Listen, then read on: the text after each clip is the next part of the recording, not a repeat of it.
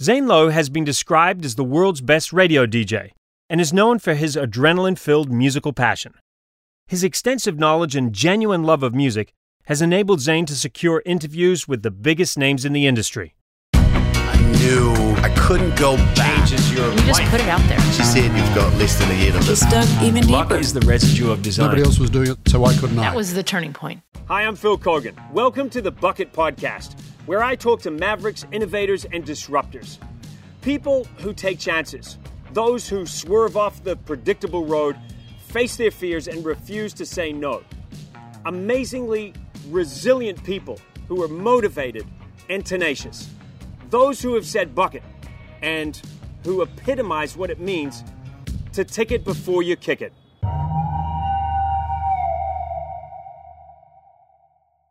Arguably the most influential and respected radio host on the planet has finally secured a much-anticipated interview with Kanye West. The interview is going as planned until Kanye looks straight down the barrel of the camera and for the next hour gives a raw and emotional monologue. It's a game-changer for Zane Lowe. So how did a relatively unknown rapper and local TV host from New Zealand go on to win Music Broadcaster of the Year 3 times in the UK and then become the creative director and on-air host at Apple's Beats One in Los Angeles? His incredible success story is one of tenacity, perseverance, and eternal optimism. I feel like it's probably time to hang up now because I've got third degree burn. I caught up with Zane in the Beats One studio in Los Angeles.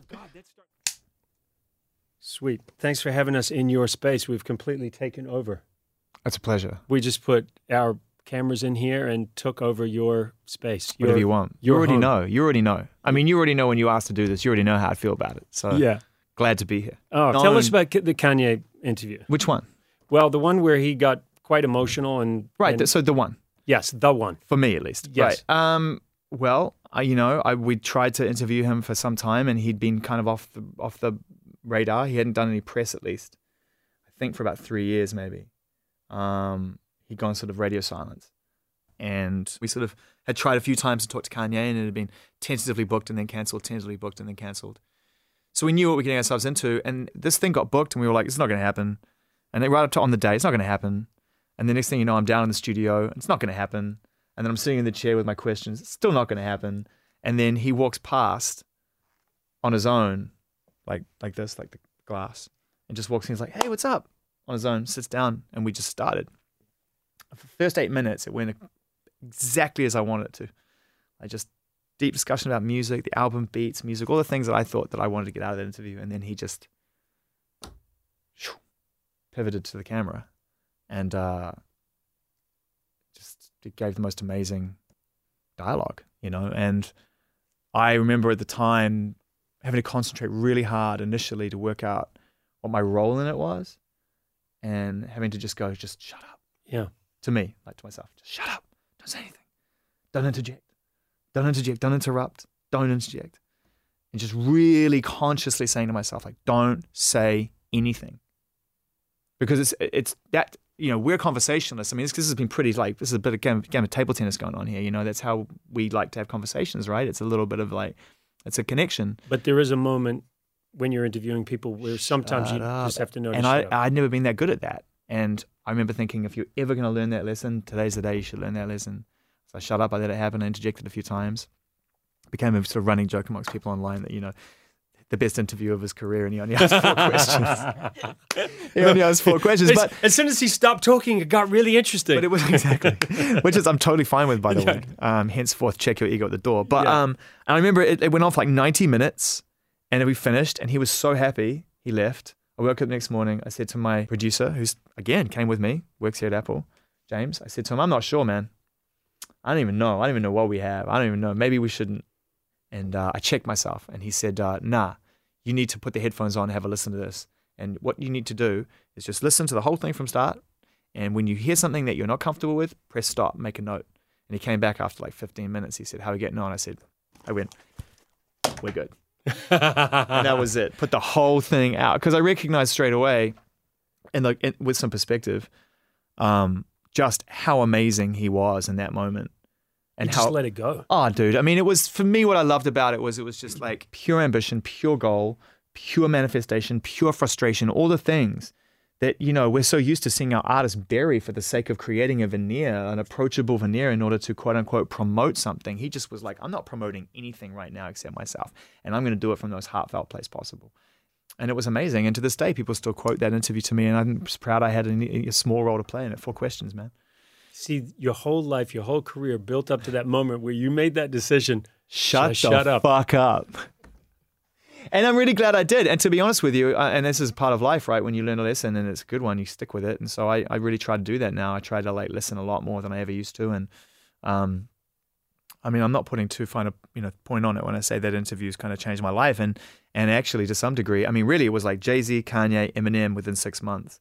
That just sort of changed everything. That's a lineup. Yeah, it was amazing. And it sort of opened the door, I think, to some degree to America in terms of like, all right, well, whether we like this guy or not, he seems to be able to get inside the room with these artists. So let's see what he's got to offer. You're famous now all over the world. People listen to you all over the world, millions of people. But for those people who don't know who Zane Lowe is with the New Zealand accent, how do you describe yourself? Music fan. Yeah. Straight up. Music fan from day one. Obsessed with it. Love it. Attached itself to every part of my life. Didn't want that experience to end. And have just been searching for new and exciting ways to remain that and make that my life.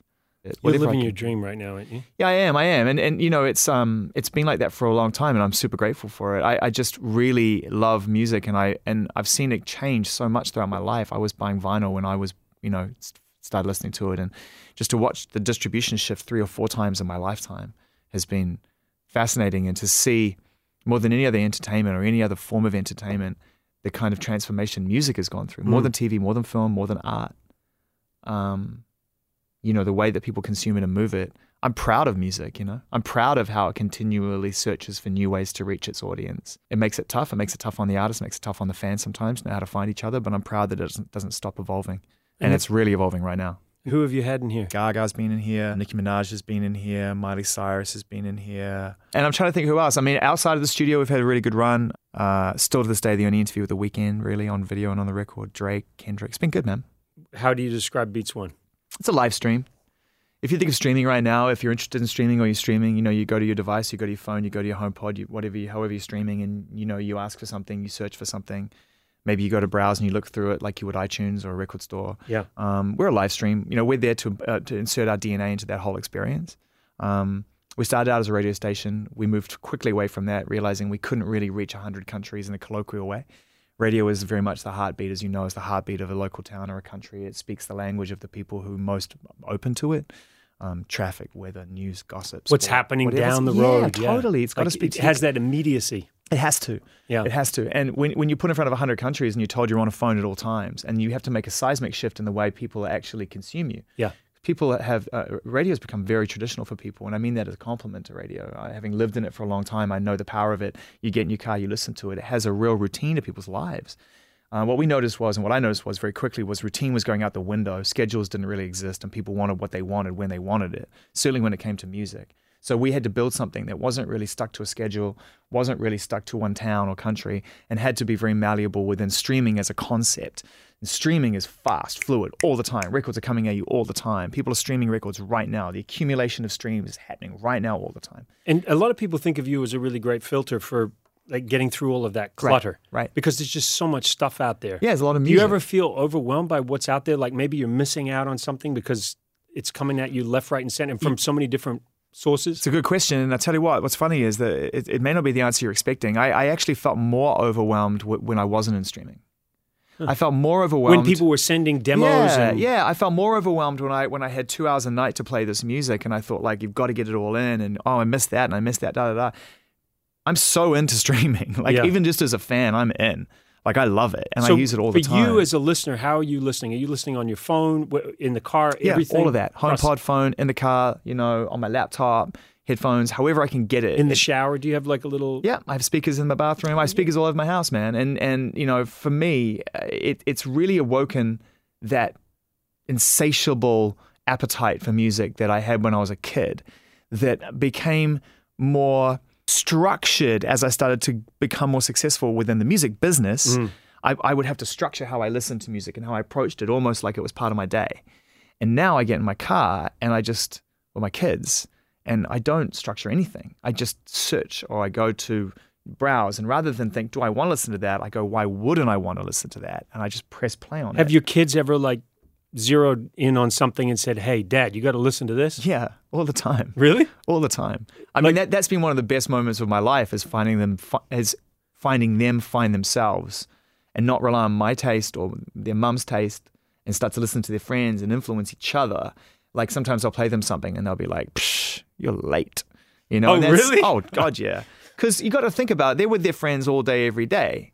And they're always finding ways to try and impress and get each other excited, right? So there's always a trading of music or fashion or ideas. And they're at a point now where content, look, it's not even about music. It's not even about video. It's not even about podcasts. It's not even about art or fashion. It's all one thing. It's all great or it's not. And if it's great, do you know about it? Have you heard this? Have you checked this out? Check out Word this of viral mouth, moment. man, it's incredible. And right now, dude, it goes from the mouth to the phone and the Yes. phone to the world. Let's go back to your beginnings, because you said you love music, you live music, you breathe music. It's what you're doing now in your life. But let's go back to you in Auckland, New Zealand, as a kid. Dude, I was just a normal kid. I was into sports. I was trying my best to be competitive. I wasn't as good as other people, but I held my own. Captain Second 11, and I was watching good you for on you. television, and I was, listening to music, and those were kind of the only things I was sort of doing. Really, Yeah. it was, spending a little bit of time catching up, and you and some of your peers were instrumental in that. And I was lucky because music was my passion, so I just fell into that. And then just tell us about how you started playing music, making music. I just wanted to get close to it, and I just wanted to be as close to the Did you process get as goosebumps possible. when you listen to music? I got Was it- goosebumps this morning listening to music. Yeah. I was driving my kids to school, and my son chose a Jose Gonzalez record, and I was like, does it every time Yeah. at exactly the same moment, And so I felt that emotion. I felt connected to it. I felt like it was speaking to me and helping me through tough times. I felt like when my parents were going through divorce, that it was a thing that allowed me to, it distracted me, and it filled me with something that was missing at that moment. I felt like I didn't feel alone. And I realized very early on the power in music and the effect it could have on people. The international language. Absolutely. Absolutely. And one that moves with you throughout your life and changes shape according to what you're going through. Albums, they don't just bookend one moment in your life. I mean, Siamese Dream has been with me my whole life, and it's been there through heartache, and it's been there through love and challenge and triumph. And those songs can change shape.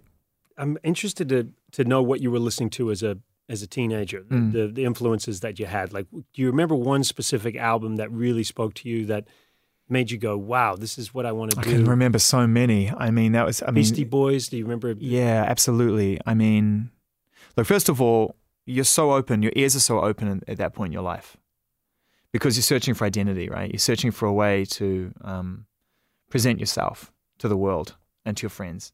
And so you really start to develop independent thought, independent taste in a big, big way. So that was a supremely influential time in my life, and kind of put me on this path to now, really. And so, I mean, I remember the first time I met Rick Rubin, who started Def Jam and co-founded Def Jam, and ended up and produced a lot of the most amazing records of all time. And I know Rick now pretty well. And but the first time I met him, I remember saying to him, like, you sort of were ground zero. Like, you were day one for me. You're a day oneer. Like, the first day I'd made a decision to not necessarily just be influenced by my brother's record collection, which was infinite and brilliant. Your older brother? Yeah, which was like amazing, like the Smiths and the Cure, and like great records. But you give him credit for kind of introducing you to the world of absolutely, music? absolutely. I don't know if I can give him credit. I just took it. You took. Okay, I mean, right. he just. Did you he sneak didn't into give his me- room and grab his Yeah, records? And dude. did he come to you and say, Zane, you left the Stop. records out Yes. of the? Yeah. Yes, I've always been better at that. And dude, I gave him the Smiths' "The Queen Is Dead" as a present for his birthday. So you For could listen. me. Got it. So selfish. Dude, he called me on it. He's like, Yeah. Really? I'm not really in a Smiths phase right now. And I'm Yeah. like, But I am. I am. So the day that I just decided that I was going to kind of move in my own way was when I first saw I've told the story, but I saw this like after school news special. I don't know if it was, I think it was Video Dispatch. I don't think you did Spot On, right? I did Spot On. Then I did 345 Live. Maybe it was 345 Live. It might Yeah. have been 345 Live. And so maybe new. And Well, for those people who don't know, 345 Live was this daily live show that started at 345, and it was live. And anybody who came to town, I mean, can I swear on this? It's a great fucking name. I mean, 345 Live. 345. 345 Live. It just sounds so good. Yeah. 345 Live. Do you Yeah. know? I mean, you know how hard names are. You called your show The Amazing Race. I mean, it's like That what does gets it say? confusing What does sometimes. it say on the tin? The Amazing Race. Call it that, right? Yeah. But coming up with names that are catchy is Yeah. hard. 345 Live is so good. 345 Live. But they did it like this: 345 live. I remember, Yeah, bro. remember that with the graphic and the whole thing. Yeah, of course. But Anyway, so I saw this video. I saw this thing on After School. It might have been Video Dispatch. I think it might have been it might have been pre 345 Live, and I thought that's me. And then I just went deep into Rick Rubin and his world and all the records he was making and all the artists he was and collaborating with. how were you getting information about what he was doing? That was Magazines hard. or how That was hard. I mean, 'cause you just didn't go Google. No, in no, those no. days. So NME they were starting to dabble in it. So, and we got the NME like 6 weeks after it came out because it had to be like freighted over by boat. Do you remember So- this? How special it was in New Zealand to go to the record store and get an import, Oh, and I you were mean- like, you got the import. Yeah. You know, you got the. And then you get home and realize it was a bootleg. You'd be heartbroken because half the side 2 was just like shit. Yeah. Sounded awful. And it had been dubbed off in China or You'd something. just be like, what is this? So yeah, I'd get into me, I'd read it. I would cut out any article that related to rap music, like Mantronics live at the Kentish Town Forum or whatever, Public Enemy, Def Jam Tour, whatever review, little album reviews or anything that was in print, I would make scrapbooks. So I just had the rap articles. And I would just make scrapbook after scrapbook after scrapbook after scrapbook. And then I would go and hunt the records down, and I'd go into 256 Records or Real Groovy, wherever I could, and go see a couple of people, some of whom are still friends of mine, one of which is one of my best friends still, and I'm godfather to one of his son, a guy called Kirk Harding, who's still in the record business today and working with amazing artists, manages The Neighborhood, who are a big band. I would go to him behind the counter with his perm and say, "Where's the rap?" And he'd go, "There's probably one new album, maybe, under Blues and Soul." It's in the back corner. Yeah. And I'd go and I'd buy it. And I honestly can say that at one point I had every rap record that was released in Auckland because there was only 9 of them and I owned them. And then the floodgates opened and they started coming in. And then I could pick and choose, and I could choose what I liked and what I didn't like because some of it wasn't to my taste. And that's when it landed. So when did you get on TV? When did you become a voice in music? How old were you at that point? Because the thing about 345 Live and being stuck away in New Zealand was anybody who came to New Zealand. You got him. You got him. You got him. I mean, It was the greatest training ground of all time. Yeah, Skid Row, MC Hammer. I remember. UB40. I remember going out for a great night on the town with This is UB40. blowing my mind. So yeah. I mean, all of a sudden they were there, but they didn't necessarily want to be there. It was sort of part of their obligation while they were in New Zealand. This is so You know, true. it's like- back then, it would be like, you're going to go to New Zealand, like when? I don't know, tack it on at the end. Yeah. And so you'd get these tours that would come at the end And they were exhausted. exhausted. And all they want to do is go to Carry and smoke weed. Yeah. And Right. go surfing at Raglan Go to or Piha, something. smoke weed, hang Yeah. out. They didn't want to do anything. But of course, God bless those early people in the New Zealand music business. The Yeah. few people that were running promo that would say, you got to go through Max TV or you got to go through So that's where 345 you Live. were. You were at Max TV, Correct. which came after I'd gone overseas by the time. remember. I'm sorry I missed you. I'm sorry you left. Yeah. But so you end up on Max TV. How old were you at that point? Probably 19, 20. Yeah, 19 maybe. And tell us about the show.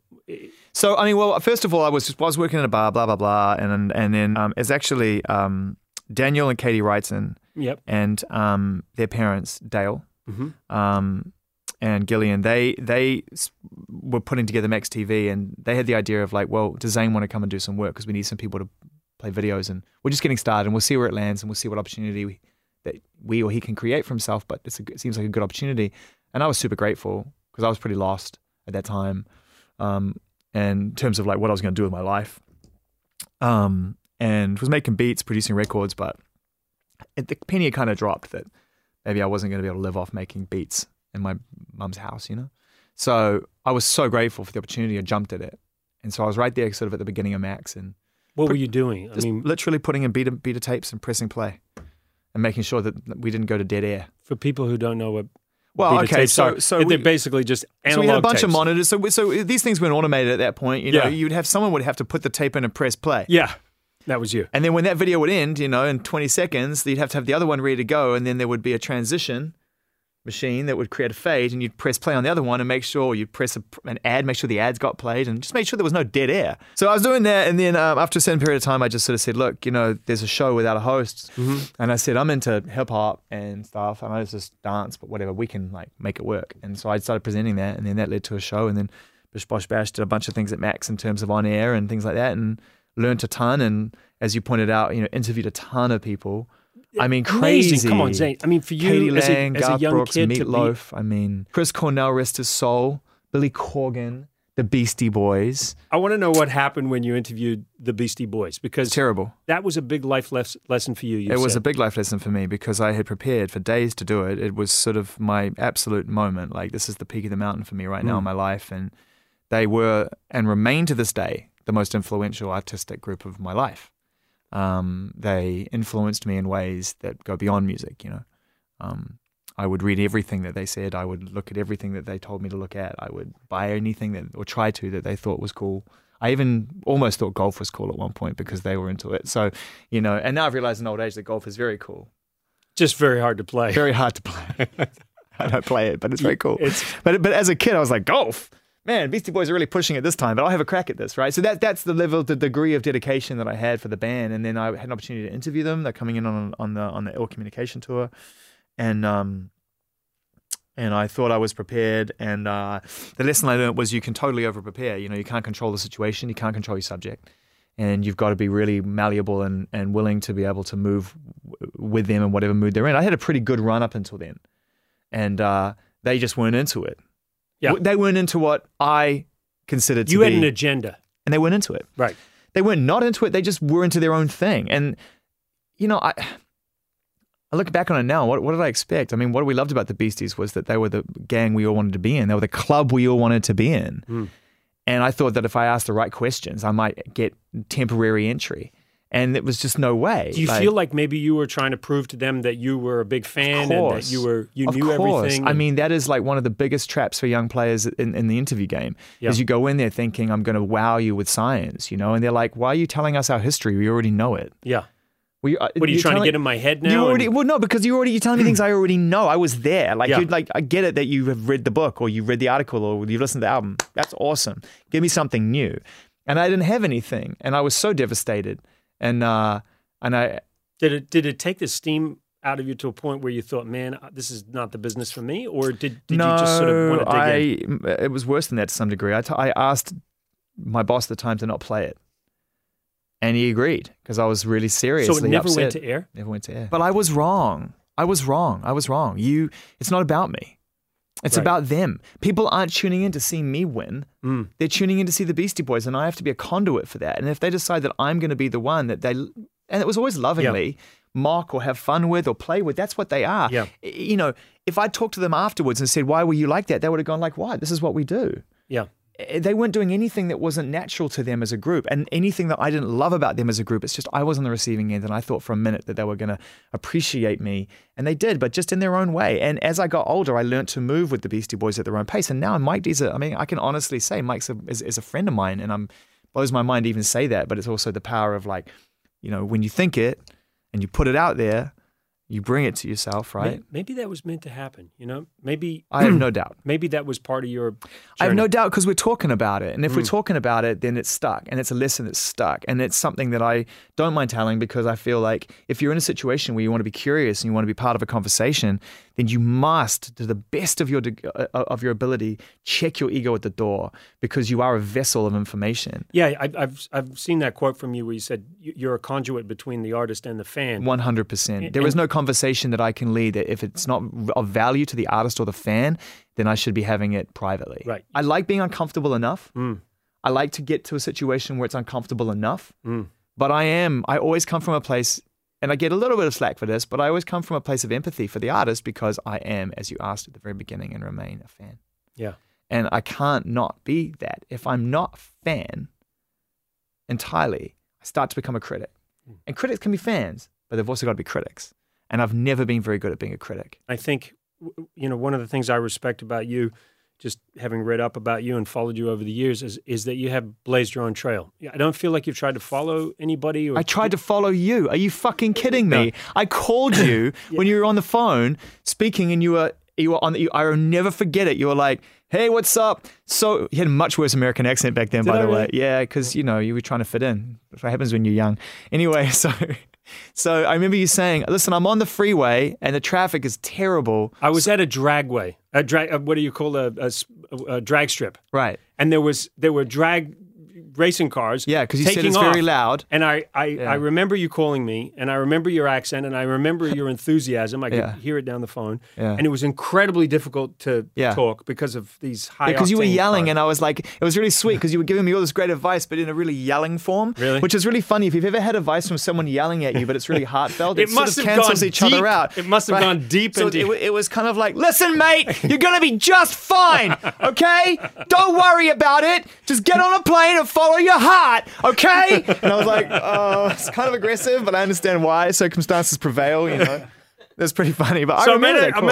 I'm at the drag strip. I had just come off being live on air. I was on a show called Breakfast Time. No, Fox After Breakfast. And I remember sweating because it was really hot. I was down south somewhere.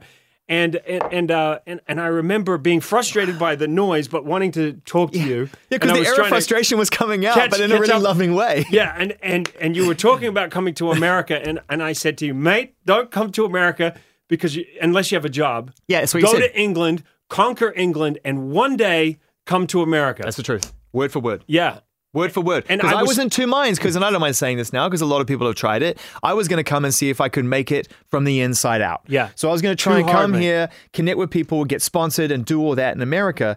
And I was this close, because I was, I was in New York, man. I was ready to go. I was just stick it out. Yeah. And you were like, no, you've got a ticket, take it to London, regroup, work it out from there, and make your way back. I'll never forget it. And it was the best bit of advice. And even though other people would say they gave me that advice, that was the only time that advice was actually really true, like rang true, because I was taking it from somebody who was in America And who had lived it. Because Yeah. in 1992, my wife, then girlfriend, and we arrived in New York with no jobs. yeah, And we tried to do it from the inside out. So Yeah. I had lived it for a year. yeah, I got offered a job at MTV after being in New York for 2 weeks. I couldn't take it because I didn't have a visa. And so when you were talking to me about your plans, I was like, I I've been cannot there. let you go through that. Yeah. But if you go to England, yeah, you can work there. yeah. You get that experience and you bring all that piss and vinegar back to America one day. See, And, wise words from a good man. well, True that. I mean, dude, you lived it. I what I love, too, about your story is you I'm so glad that we both remember that call as vividly. an hour and 15 minutes, I remember I spoke to you. Yeah, that was amazing. Because I remember thinking, good God, what's this going to cost? But were you in... You want to write you a check after this? Listen, do I have to repeat myself? I mean, This is it's just costing me a fortune. You're gonna be fine, okay? Get it through your thick Go skull. to England, try it there, and then make your way back. Right, mate? You got it?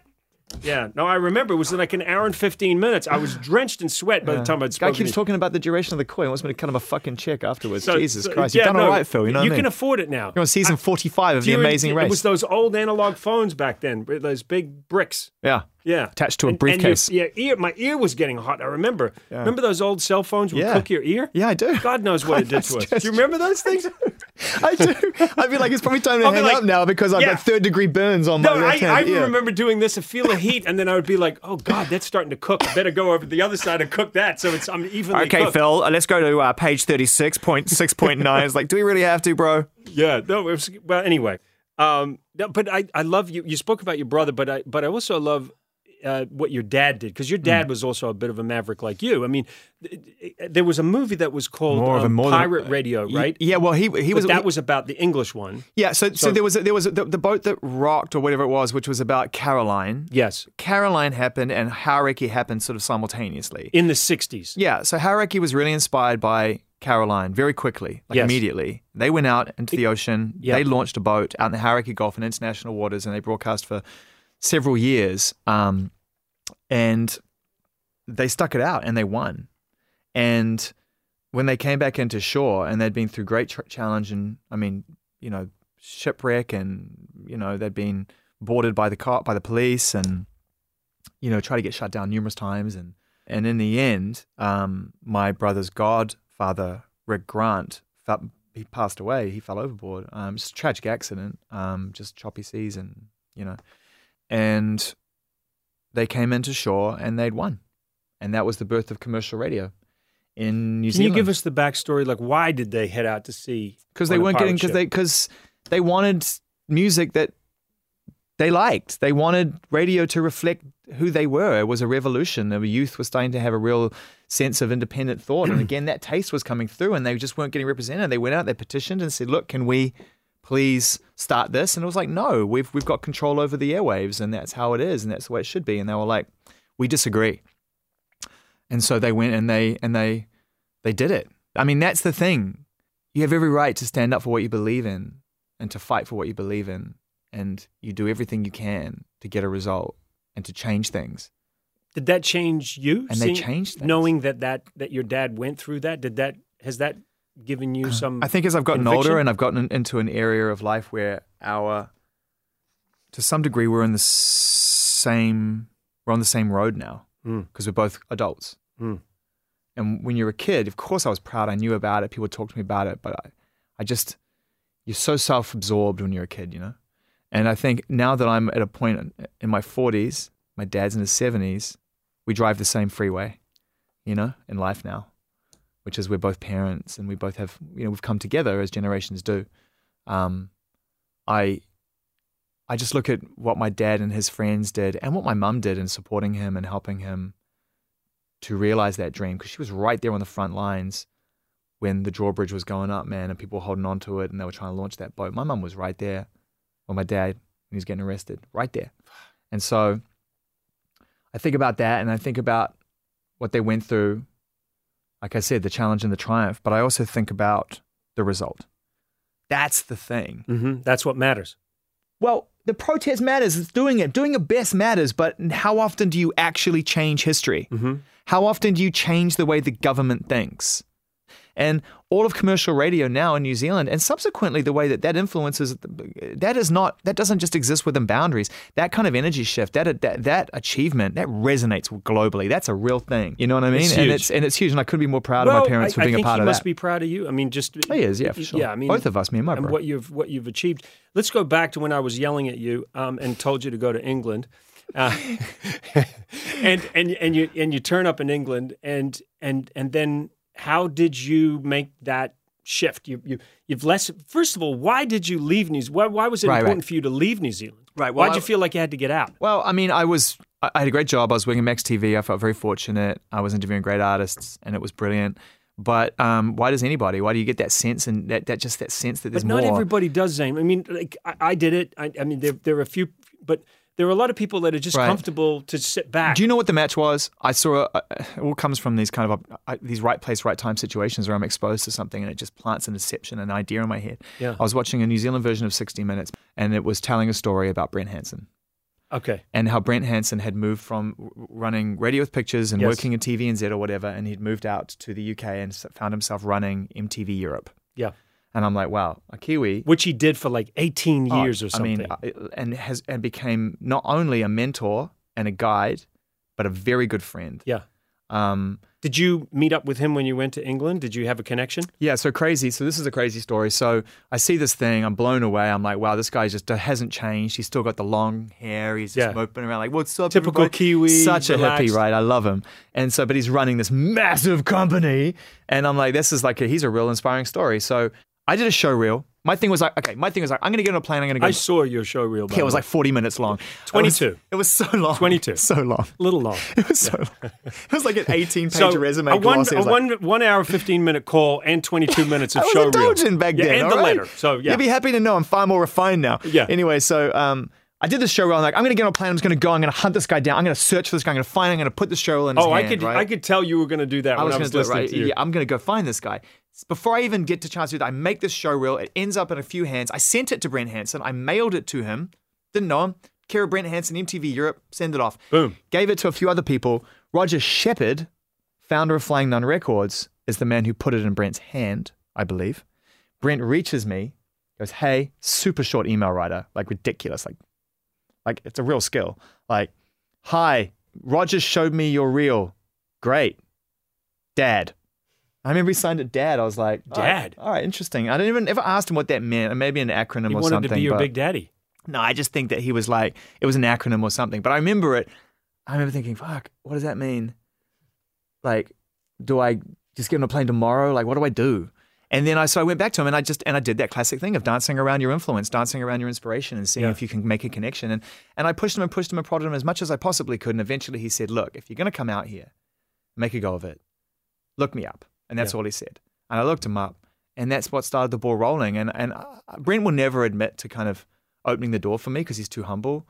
But I'm pretty confident he did. And from there, I just wanted to make him proud. I just wanted to go and do the best work I can because, for someone like that to have one of his own kind of country folk working in a position with him, you don't want to let him down. No. Right? You want to do great work. I don't think you did. Look, we do these things in our lives because we really have a passion for them. And somewhere along the line, somehow, the people who looked after us instilled in us that you should go for it. Yeah. Don't be afraid. No. And I love that. And I'm grateful forever for that. But it's never been about like, how does that reflect who I am in the eyes of others? You know what I mean? In terms of fame or whatever that is. It's just been like, how good is the work right now? So good. Excellent. Let's keep going. But it takes a lot of guts to leave a small country like New Zealand and to go out and just to give it a go. What was it that you were looking for? I wanted to be in the most exciting room. I still do. And that's very much the same reason why I came to Los Angeles with my family. I wanted to be in the streaming room. I wanted to be in the room with Jimmy Iovine. Yeah. I'd been in some amazing rooms throughout my life, and that's where I learn and I listen and I just adapt and try and add value. And I've learned so much in the last 3 years of working in streaming, and I learned so much working at the BBC. I mean, what a glorious time to be in radio at a time when radio was just like so on fire at the BBC. It was incredible. Radio 1, just incredible times. Yeah, Radio 1, I want to talk about that, but I'm interested in how because you were at MTV for how long? I was at MTV for a long time. I mean, I probably started officially in 98, and so about 10 years. So that's you had majority of it at MTV too. Influence. Yeah, 2 or 3 years I think doing Brand New in a time when it was all pop, and so we were making this show that sort of revolved around new music, and then that kind of got swallowed up. Pop just kind of swallowed everything, and then it became sort of TRL and reality TV and all that. MTV started to change, so they created this other lane, MTV2, amongst other lanes, and they were like, you can go over there, that's where you'll be happy. And MTV2 gave you a little more license to... Dude, it was like 4 of us, man. We ran the town. I mean, it was crazy. I mean, it was you like... basically had your own network to It was the best because Really? there was 3 or 4 of us. I remember the transition walk. I remember them saying, okay, so we're going to take this show off the air and you got to go to MTV2. Do you agree? I'm like, I agree. Fine. I didn't know what I was walking into. I was thinking, is this the end of my career? I didn't know what it was. And I walked literally about 10 meters, not even 5 meters down the hallway. That was the transition to another group of desks where there's 3 or 4 desks. And there's a bunch of guys I knew kind of pretty well, but not that well, not well enough to kind of know how we were going to work together. And I said, so I guess I'm yours now. And they're kind of giving me to you. And they were like, all right. And they were like just slow clapping, like, this is going to be the best. And within 3 minutes, we'd come up with a format, named the show Gonzo. Great name.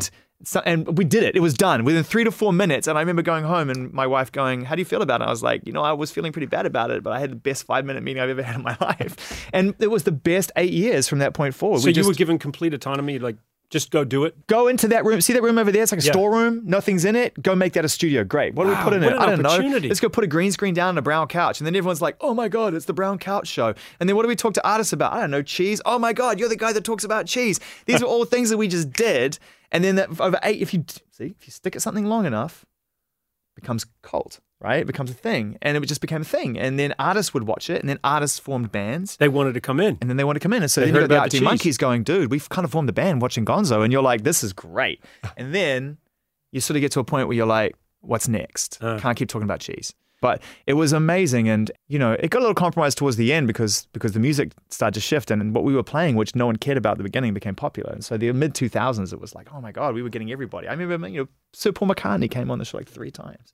Like Paul McCartney sitting on the brown couch, talking about cheese. It was fucking epic. It was so good. They couldn't get Paul McCartney down the road. They couldn't get him down MTV, right? They wouldn't know what to do with him because it was like all about some other TV show or whatever, Big move, MTV, then BBC One. Yeah. How long did the BBC gig? Nearly 13 years on Radio 1 doing that show. And dude, you turned that thing into a global phenomenon. I was given license, man. I was given license from the people who paid for the license fee, and I was given license from the people who managed it to do what I wanted to do. I mean, that was the show that people wanted to get on because they knew they get on that show. That's just a pure byproduct of creative freedom. Yeah. To be able to be creative with You've creativity. been very lucky in that regard. Yeah, totally. And I think to some degree that's because, pick a corner of the room, and it doesn't matter if it's the most popular corner or not, just pick a corner in the room and understand it, love it, appreciate it, dedicate yourself to it, and wait for people to come to it. Yeah, and they have. And that's it. And it may not be the corner every time, but it will have its time. And that's the truth for anything. I mean, how many great stories, great artists, great musicians, great films, great moments that happened decades ago that people discover and say, oh my God, the undiscovered gem. Genius, yeah. So London to Los Angeles, big move, big change, cultural change. You're married, you got kids, you decide to move. Yeah. So what do you think? I love it. I mean, and I love it, like I said, I love what it represents for me as a family man now, married nearly 19 years this year, kids 12 and 9, nearly 10. I like the fact that it's making me work. I worked hard when I was in Britain. I would tour a lot, I would be in the studio a lot, and I would be on radio a lot. Those are all fun pursuits. So the work I was doing was a lot of kind of physical work, traveling, running around, not like building houses, not The Amazing Race, but still moving a lot, right? Yeah. But the mental, that real kind of like cerebral thing that you remember from school, hadn't been awoken in a long time. And that's been really woken up out here. You said that radio needed to adapt, a while ago. Yeah. What did you mean by that? I don't know if I agree with that statement anymore. And I think I was probably searching for meaning when I said it. I think I was trying to work out, I think what I was probably saying was I need to adapt. Okay. Remember, Phil, like for a long time, not to get too deep down the rabbit hole, but for a long time when I was playing records on radio, I would have a 4 to 6 week window called pre-promotion time. And me and a few other lucky people were the ones who had the access to the records. The records went out because we were driving promotion and excitement to that point when they were released, in the hope that they had a big first week and were launched properly. And we did a good job of doing that. But we were the place where you'd hear the music. So I mean, how do you lose? Yeah. If you've got the access to the records and you've got a platform to play it, like people have got to come listen to you. You'd have to be try really hard to fuck that up. So we had this amazing era of making the most of that. We never took it for granted. But now it's got to be out. It's got to be out. If you tell someone about it and they can't hear it or watch it, well, they're going to go somewhere else, right? Yeah. You're going to go somewhere else, especially if you're a kid. You just don't even understand the mentality of waiting like that. So that changes the way that you consider, change the way I had to consider my role in the conversation between the artist and the fan, which has always been the only conversation that mattered. We could control it for a long time, not just media, but the labels, the record stores, PR promotions, all these little things could be involved in that. And that's kind of all gone to some degree. You can have direct access to each other now if you want it. So if we're going to get in the middle of that, we better be adding some value to that. We better be creating context and romance and creativity around that idea and collaboratively, because otherwise we're out of a job. But artists gravitate towards you. They open up to you. I love them. I just want them to win. I want artists to reach as many people as possible. I want them to be able to get their point across. I want them to be able to speak and contextualize their music. I want their music to live. I don't want it to just live and go away. But I have this real need, this real urge to want to share music. Like I really want people to just feel what I'm feeling. Yeah. I want them to feel what I'm feeling, and I want them to have it in their life for a moment when they need it. And that's who I was when I was 14. You know what I like? I like that you haven't turned into a wanker. Thanks. No, but I mean, seriously. No, it's a real genuine compliment. By the way, to anyone else watching who's not from New Zealand, that's about as heartfelt as it gets from down under. Yeah. That's like, I mean, that's I went almost, deep for that I'm one. almost emotional right now. No, but I'm saying that was beautiful. As much as you've changed, you've stayed the same. And that's really cool. We're lucky, man. And, I know I'm grateful. I know you are. I'm hugely grateful. And I get to wake up in the morning and I get to come to work, and on a bad day, I still get to love what I do. Yeah. And on a good day, I get to feel like, wow, I'm learning something remarkable here. And what I try to do now is I just encourage that in my kids, to my friends who are having tough times. Yeah. And I listen to my friends when I'm down, and they remind me of that. And they're like, bro, come on, this is the journey. This is what you're on. And I feel like, dude, by the way, gratitude can come across mega smug, and I'm aware of that, but I don't hide it. And I'm not embarrassed by the fact that I feel very, thankful that I'm in a situation where, I get to, spend time with my family and do what I love to do. You know? You really still have that hunger, like you said, like when you were 14 years old, and that comes through, and that will continue to come through. So good on you, man. I mean, seriously, it's been a lovely moment for me to speak. I mean, as soon as I found out that we were going to get a chance to talk, I was so thrilled because you've had such a, you have had a massive impact on my life. That phone call was a huge moment. I remember it very, very vividly. And sorry I screamed at you. No, I get it now. I mean, I wondered for a long time, to some degree, you've been able to kind of like, give me some closure on that. I was like, why is he so angry at me? He seems to be saying such nice things. I really wasn't angry. But listen, I got a letter from a kid who's in New Zealand, and he is interested in coming overseas, just going overseas, just like you and I did. And I wanted to, and his interest is in music, so I just wanted to read it to you because I thought maybe you could give him some advice. He says he's traveling to America in June, and he says that given like yourself, I am involved in television. It was suggested through a mutual contact that I reach out to you. Hopefully this letter will serve as a good introduction to myself and my skills. To further qualify the latter, I've included copies of my resume and a show reel. Let's hope that the show reel is not 22 minutes long. Like Sounds the one very you sent familiar. me. What a familiar story. Yeah. Well, I mean, you must get a lot of letters from a lot of people, right? I don't get that many, to be honest with you, but it's I don't know. I don't get that many letters from people. Says, basically, Phil, I've devoted the last 3.5 years of my life to music television. So he's in music television in New Zealand. What are you laughing at? Sounds awfully familiar, Phil. Really?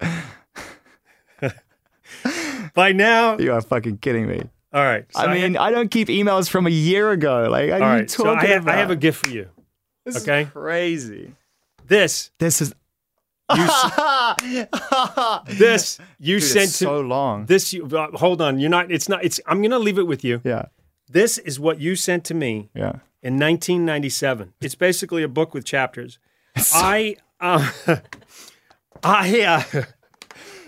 long. I don't It's keep true. a lot of what people send me. Yeah. But for whatever reason, when Zane Lowe wrote to me in 1997 and told me that he wanted to get in the music industry, and I got this novel, I thought there's a reason More of I a need manifesto, I would think. I felt the need. Look at the shot of you. I felt the need Good times. to I mean, good-looking guys. yeah, but you know what I mean? Looks like I've got a lot of I felt the need to keep baby oil on that shot. But I just want to read a couple of things to you that you sent to me, okay? right. Zane Lowe, I won't give away your address. Date of birth, 1973. I don't live there anymore, Phil. It's probably okay, but by all means, carry on. Health, reported excellent. Driver's license, current, unrestricted, and international. Do you know I went to London and then got a learner license for my entire time there? Really? That's the truth. Then you list all your skills, and I love this one down the bottom. Music, television, you say you're a director, writer, researcher, presenter, interviewer. Music, lofty. musician, writer, producer, programmer. Radio, TV, professional voice it out, talent. son. Research, survey research, and broadcasting, and this is the best. Go ahead. Computer, Macintosh, Microsoft Word, basic internet skills. Welcome to Apple. Welcome to... See? You were destined for Apple. See the kind of path you put yourself on life when you manifest destiny like that? What the So fuck? I am returning this to you. Man, I have about 55 of them in a After box about- in my mum's garage. It's so sweet. So I Dude, want you it's to have very that. sweet. You know what? Can I be honest with you, though? I love that you have this. Can I re-gift it? Oh, you're going to let me keep it? Can you keep it? I think my wife wants me to keep it, actually. Dude, I can't thank you enough for the time today. It's been such a joy hanging out and I'm hanging thanking with you. Zane, I got 3 questions for you. Hit it. Last time you cried This morning? from laughing so much. Oh, from laughing so much? Probably should have waited for the end of that question Yes, before I answered it, probably. right? I get myself in but trouble hold on with a that. second. Do we need to talk about you crying this morning? It was like Jose Gonzalez, Cycling Trivialities. I was on, La Cienega. My kid chose one of my favorite songs of all time in a song battle. It was a moment for me. Then he asked me, why are you crying? So I had to explain to him about the combination of chemistry and moments.